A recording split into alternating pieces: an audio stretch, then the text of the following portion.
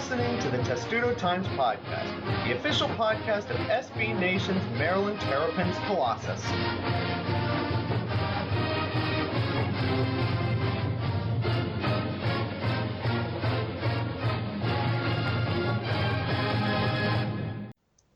And welcome to a jumbo-sized episode 44 of the Testudo Times Podcast.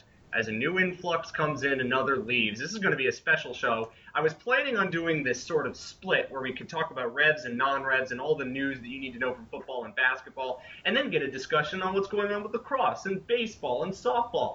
And then everything happened at once, and now I can't do that. But we've got two people to join us now. One's going to join us later. Alex Kirshner. Boy, what a 4 days it's been for Maryland athletics, and football and basketball haven't played a game yet. Yeah, it's been something, huh? But the news, we're recording this on Monday night, so we can just say the news tonight, none of it particularly surprising. I think it was probably, if you were taking odds, it was what you would have guessed would have happened.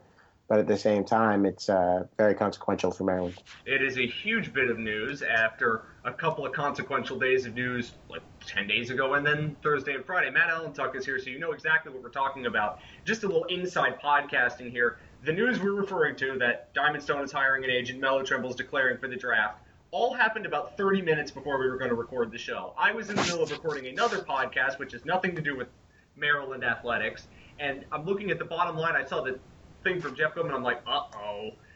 And then another one, I'm saying, this is incredibly convenient. How nice of this news to drop right before we're recording a podcast so we can be fresh and new and talk about it immediately. And then Matt Allentuck is joining us, and that's fantastic for one of our basketball experts. What's going on? Yeah. I mean, It's it been finally... a while. It has been a little while. I got a little break, I think, once the season ended. You did, but you got a break because my recording software decided to have a seizure and a panic attack and then go haywire all at once. But it's working now, which is fantastic news, so you don't get terrible quality sound from the great guests of this show like you did last week. And let's get right to the news that you all want us to talk about, and that is that Diamond Stone has hired an agent and that Melo Trimble's declaring for the draft but will not hire an agent. I remember saying before that I thought Diamond Stone was the most likely to leave. He really kind of felt like a one-and-done even when Maryland was able to get him last year, this time basically. Alex, he's hiring an agent. We all thought he was probably going to be one and done. I think that this is obviously confirmation of that. You're not surprised, and you don't sound surprised by this news, are you? I'm not surprised. I think that, on all counts, it makes some sense, but particularly for Diamond Stone, that he goes and given the money that's on the table. And Matt did a really good job detailing this the other day, I guess at the end of last week. He's going to make it, as long as he doesn't fall out of the first round, he's guaranteed to make seven figures over his first couple of years in the league. That's money that can't be taken away from him, and that if you're playing in college, you don't get, and you have to wait on. And I think given that his career is going to end when it's going to end, I mean, you don't know when that's going to be, but you want to maximize as many years as you can of making money, and the only reason not to do that is if you really think you're going to increase your stock. This is a weaker draft year than next year's, is I think the pretty common consensus, and so I just don't think it would have made a whole lot of sense for him to stay. I think also, Matt, and I believe you'll probably agree with me on this, the position that he plays also makes it a lot more palatable for him to enter the draft, because we see the NBA transitioning away from 7-foot centers and the big men towards more perimeter shooting and three-point shooters and athletic guards like Steph Curry. Everybody's infatuated with that now.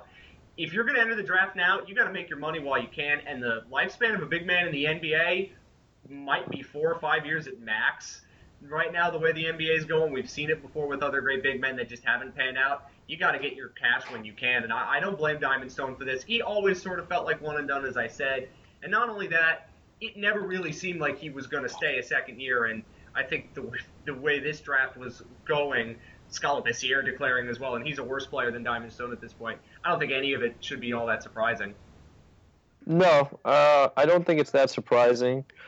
I think maybe the more surprising thing is how early both Stone and Robert Carter decided to sign with agents. I am particularly surprised that they didn't take advantage of the NCAA's new rule, which allows players to enter the combine without an agent and come back if things don't work their way. The only reason I'm saying that is even if Carter and Stone both have in their mind that they're definitely leaving, I don't know, why they would sign with an agent so soon. Maybe there's some things that I don't know. I mean, God forbid, either one of them were to get injured in the next month plus doing non-basketball things, maybe it would have been a better idea to have the option to come back. But again, this is something that is brand new to pretty much everyone with the new rules. So maybe there are things that we don't yet know, maybe financial reasons, or I don't know the background about signing with agents. But it does surprise me that the three of them all didn't decide to enter without agents and play it by that. But again, Stone and Carter were probably leaving. I think that to that point, Matt, Robert Carter and Diamond Stone both kind of felt like they were leaving. There are different reasons for both for leaving, and I don't know if keeping the process open really benefits them at all. Maybe it would have benefited Stone more than Carter, as we talked about, Alex, on the last podcast. Robert Carter is 22. He's not getting any younger. Going back to college doesn't really help you as a fifth year. If he doesn't get drafted, he could go have a successful career in Europe. For him, it felt like it was time to make money, but for Stone, maybe if you had left it open a bit, I guess you could have, it would have made us fans go a little bit crazy saying there was still a chance, but I don't think either of them signing with an agent this early is surprising. If you're that strong in your convictions about your decision, you might as well go for it. And for both of them, I don't think there was really any reason to leave the process open, unlike Melo Trimble, and we'll get to that. Do you want to jump in, Matt, on this discussion? Yeah, no, there's definitely a lot of things to talk about because, first thing I definitely want to touch on is people are going to jump and make, rash or take. Maryland fans are going to do that? No, you're kidding. They're going to take strong sides. I would definitely. I'm going to promote myself here and check out the chart that I made with, the money that the players are probably looking at, and it's pretty insane for anyone to think someone at 19 years old like Diamond or even 22 like Rob Carter is going to look at the figures that they can possibly be making, or not even possibly, probably be making heading into the draft and decline to play. First of all, another season of probably meaningless basketball in their minds. Maryland, if they were going to make a real run this year, was probably going to be that year. And on top of it, it's another year of strain on their bodies where they're not getting paid. And if for Diamond Stone, there was never a chance he was staying for 4 years, so it's not like Diamond's here to get a degree. Diamond's going to the NBA. It's something that has been talked about since he was a freshman in high school. I mean, he's been looked at for forever. So those are definitely things to consider when people are going to say, I wish Diamond came back. He's not ready. He's not mature enough. Which all may be true. Maybe he's not ready. But this is the time where they have to make money. And it's going to come to help him in the future also, because for a guy like Diamond, who's a high level prospect, the chances are that he's going to stick around for longer than the league average 5 years in the NBA. So he's looking at signing another contract when he hits 23 or 24, and then another contract when he hits 28 or 29. The big game in the NBA is how many contracts you can get in your lifespan in the NBA. And he's going to want to sign for, bigger money. And the year differential, could hurt him. If he comes out at 20 instead of 19, then he's signing his next contract a year later, which bumps it back for his next contract a year later. And then, when he hits his 30s, then he's going to become less desirable. And maybe if he's 29 and not 30 at the time, teams will be willing to throw more money. So it's all, it's all a financial thing. And these guys only have a couple of years to make their career's worth of money, because this is it. I mean, Diamond doesn't have the option to intern like the rest of us college students do over the summer. He doesn't have those kind of opportunities. He's always playing basketball. So this is his time to capitalize and make money, because this is their career. This is it. This is what they've been working for. So those things are all important to keep in mind. Alex, I want to get you back in on this. I agree with everything Matt said, and particularly for Diamond Stone.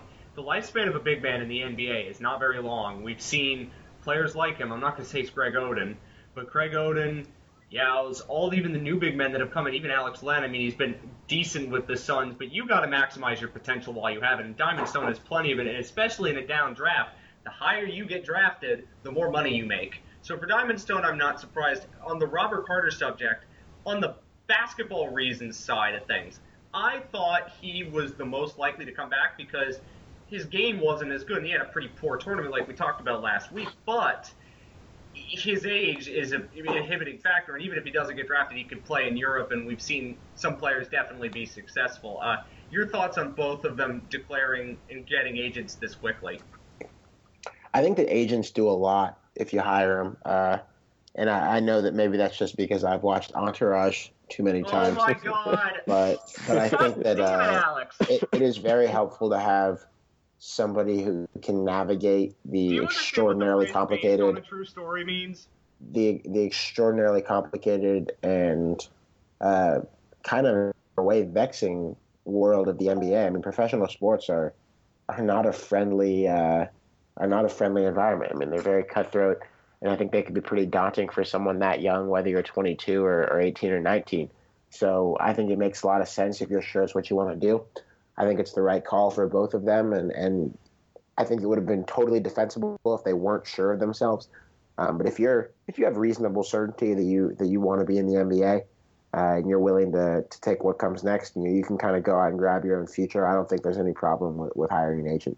And they clearly trust the inner circle that they have around them, and I don't think they'd have any reason not to. Now we'll get to Melo Trimble. I don't think what he did today, which is now a bit of the undercard, which is declaring for the draft and not hiring an agent, I don't think that move is altogether surprising because I think he wants to see his draft stock. If he's a second round pick, Yeah.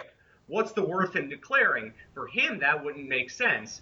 But let's see where he ends up because his draft stock definitely took a hit from the start of the year to now.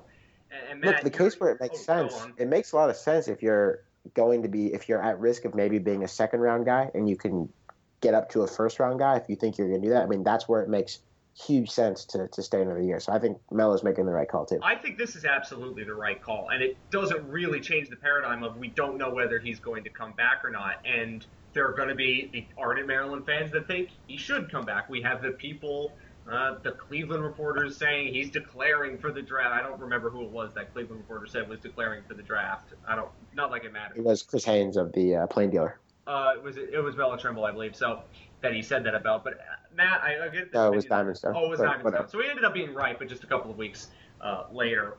I'm still surprised that he ended up saying it. But regardless of that, Matt, on the Melo Trimble thing, this is exactly the kind of move that the NCAA and the NBA have instituted. It's perfect for him, for a player like Melo Trimble. And now he gets a chance to see where he's going to be. And the chances of him coming back are just as they were before we knew this news. I'd say it's still 50-50. So what can the Combine's going to tell us everything.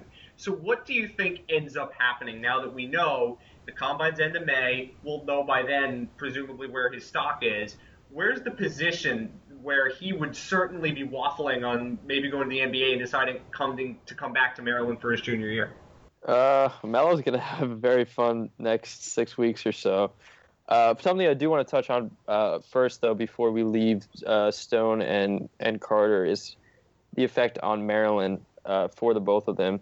Obviously, it was an individual decision where they had to decide, what's going on and what's best for them. But if they were going to leave, this works out pretty well for Mark Turgeon, actually, and the rest of the recruiting staff, because the spring signing period is happening in 2 weeks, and I'm sure Turgeon's making late pushes. He's probably had some sort of an idea of whether Stone and Carter were going to leave, but now that he definitively knows that both of them are going to leave, he has a little bit better of a recruiting pitch. And Melo Trimble deciding, that he's still unsure of whether he's going to go or not doesn't really affect Turgeon and the rest of them, because their backcourt's pretty deep anyway. Anthony Cowan's coming in, Jalen Brantley's staying. They're pretty solid at point guard, but at least it gives them some freedom to say, hey, if you come to Maryland, we have spots open now at power forward and center. So that part of it's good. Touching back on Trimble now, though, Trimble's going to have an interesting time now.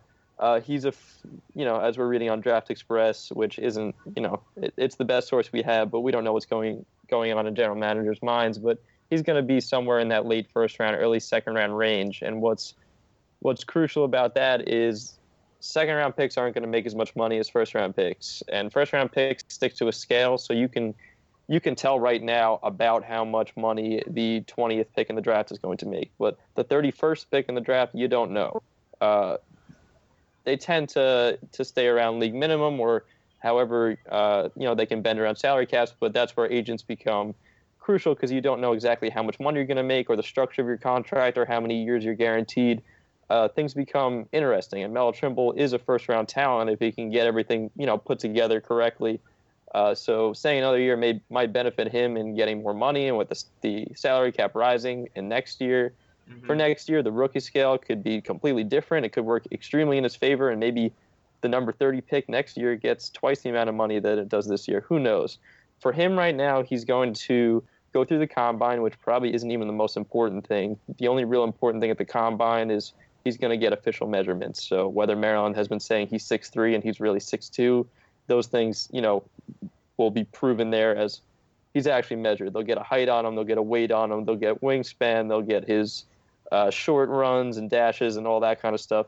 What's going to be important for Melo is when he gets invited into team workouts. And with the new rules, each player is allowed to work out once with any of the 30 teams, or however many of the 30 teams they get invited to, and that's where he'll have his time to shine.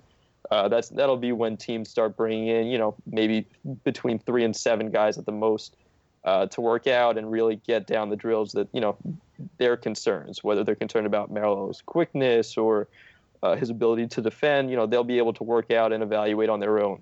What's likely to happen there is team promises, and we'll probably see a lot more of those this year as teams try to pry out the young guys and like Melo and say, hey, we have pick number 24, and you're not going to go lower than that because if you're on the board, you're going to get taken. And those things might sway Melo to say, okay, I'm not going to go lower than 24. And then he'll sign an agent. So it'll be team workouts where he has his time to shine and see where he fits in. Don't you think, though, next year, not only talking about the cap going to go crazy because of the new NBA TV deals, but also next year's draft is deeper. We've talked about that for the front court players, but for the back court players, you know more about this than I do, but the 2017 draft looks to be pretty nuts. So Does that also affect his decision, seeing as I might be a first-round talent next year, I might be more of a top 20 or 15 to 25-ish pick, but because of the draft next year and all the players that are coming in, I might not be picked then. And if this year, let's say, I don't know, who's a team that might need Melo Trimble that's in the playoffs? I don't pay attention to these things as well as I should, Matt. There are a number of them, but so throw one out. Let's say they're eliminated in the second round. Who knows? Memphis. I'm just throwing out a name that might not actually be a place he could go, but let's just say it's Memphis for a reason, for reasons unknown, and they're picking 22. Like, if they're going to say he's not going to get lower than 22, that probably gets leaked to the media, and it might be a smokescreen. You don't know that. As an NFL draft fan, I've learned about the use of smokescreens in this process. He's going to have to decode a lot, and and there's also risk in going back to college, too, in that his stock could fall even more, and with a crowded backcourt, unlike this year, his playing time could get diminished, even though he's Melo Trimble. Just arrest him and keep him healthy. So he's got a lot to go through. So I'll ask you this. Do you think with all of this information, and we still don't know who's going to pick where because of the playoffs, do you think Melo Trimble ends up leaving as we sit at 8:03 p.m. on April 11th, 2016? At 8:03 on April 11th, Melo Trimble doesn't know. Melo Trimble's parents don't know. GMs don't know. Turgeon doesn't know. Nobody knows. I mean, no one's going to know until we get to that time. It's impossible to speculate because we don't know what's going on the inside right now. So I don't want to say I know either. I want to guess either way. What's your gut say? I have no clue. I mean, I really have no idea. Again, I know you mentioned next year's draft class being deeper, which it will be. I mean, scouts are talking that this is one of the best draft classes we've seen in a long time. And a lot of that is based on guards. I mean, the guard play is going to be tremendous. So will a 19-year-old look better over he will be next year, 22-year-old Melo Trimble? Sure. Even if they're of the same level of play, and they're going to go based on age, most likely. I don't think that really is going to go into Trimble's decision, though. That's a pretty, I don't think players look at themselves like that. And I'm sure Melo Trimble thinks he's the most talented guard in the draft regardless. But he has a lot to think about. He's going to make money either way. He's going to find a spot in the NBA either way. It just depends on when he thinks he's ready and when he thinks he has the best chance to make money to live on. Alex has been sitting on the sidelines for a while, so now I'm going to let him chip in on this discussion. Not on what do you think he's going to end up doing, but is there anything that Matt said in the past little discussion that caught your ears? I think that Matt's right that it's really hard to make a call on what he'll do. I was actually just a little bit ago, I was talking to somebody who actually seems to know what's going on here, and I don't think that I asked what's your view on if he'll go or not, and he said exactly what Matt just said, literally verbatim. He doesn't know. So I think that's pretty accurate, and it's not just something they're saying to avoid answering questions. I think if Melo Trimble knew, or he even really had a complete conception of it at all, I think he would have either not declared or not hired an agent. Because I think there's also, and maybe Matt can tell me if I'm wrong here, but if you don't think you're ready, and you don't think you'll be evaluated well during the scouting combine if you get an invitation and throughout workouts they have with teams, I think it'd probably be fair to say that you could actually hurt yourself. So it's not a completely zero-sum or a completely no-risk, way of going after it, though it's pretty close when you do it without an agent. But I think that he legitimately is very much on the fence, and it's a tough fence to be on. And for us to guess as to whether or not he'll go would just kind of be guessing for the sake of guessing and sounding smart. But I really don't know, and I don't think he knows either. Yep, Matt, any comment on that? Nope, that pretty much sums it up. I really don't think that anyone who says that they have an idea has an idea right now, because it would very much surprise me if he was leaning either way this early. We have a whole other 6 or 7 weeks before things start getting real and projections start getting more solidified, because anything can change right now. There's still the draft order, which we don't know. I want to quickly get to some transfer discussions as well as what Maryland has left. I know, Alex, we talked about it last week, but I haven't gotten Matt's opinion. Maryland's backcourt's going to be decently deep next year, we think, with the players that are coming back in Anthony Cowan and Kevin Huerter. I don't know how to pronounce his name yet. I'll figure it out. So I'm just going to call him Kevin for now. Just for the sake of my own. It's what? Huerter. Okay, that's a lot better than what I was thinking. I've had to pronounce Spanish names that go crazy. Diseases, THs. Anyway, it doesn't matter. The backcourt's going to be fairly deep. It's not like he would be coming back to a position where he wouldn't be the star and he wouldn't be number one overall. But it's not like Maryland's going to be in complete and utter tatters if he leaves. They're going to have 4 guards who can play and play decently well and enough experience to help out a guy like Anthony Cowan. If Melo Trimble does leave, and all 3 of them, or 2 of them are already gone, if Melo Trimble does hire an agent, then it's going to be a rebuilding year for Maryland. It's not like they're going to be terrible. It's not like they're going to have nothing in the backcourt to replace them. They've got decent players coming in. I think it's the front court where it gets more interesting. But quickly on the backcourt, these guys aren't going to be bad. There's going to be interesting backcourt next season with Cowan and the lot. So what do you think about that group? Obviously it's hard to. I know, but I have to ask these questions. I'm gonna preface it by saying, it's gonna be hard to know because we don't know how the rookies will fit in right away. We saw a huge difference when we thought Roddy Peters was going to be the guy at Maryland, and that didn't work out so well. And then the following year, another freshman stepped in, and Melo Trimble becomes the best thing ever. So, you can never be 100% sure. There's going to be a lot of pressure on the incoming guys, which could be a good thing, could be a bad thing. I mean, Micah Thomas is a guy who probably wouldn't have gotten a lot of minutes on a lot of teams, but now, with forwards clearing out, he'll probably get a lot of playing time next year. Kevin Huerter will probably also slide down, play a lot of small forward because of, the depth at shooting guard, because Dion Wiley and Darren Nickens will both be back, and they should both be in pretty good shape. I think next year is going to be. It might be a little less pressure on Turgeon. He doesn't, no one's going to think that this is the Final Four team. It's going to be a fringe tournament team, probably at best, if Melo comes back, just because there's so many question marks.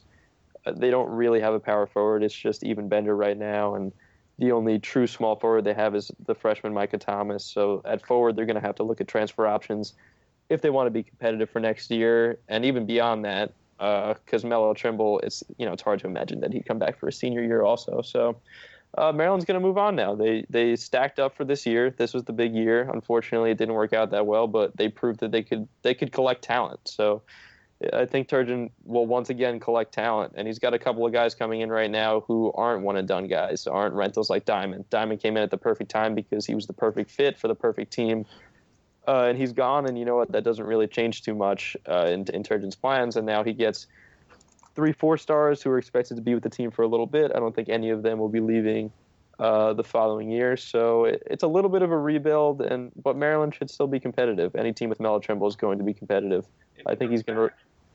If he comes back, sure. And if he comes back, he'll revert a little bit to his time with Des Wells, where we see Melo Trimble averaging close to 20 points a game again.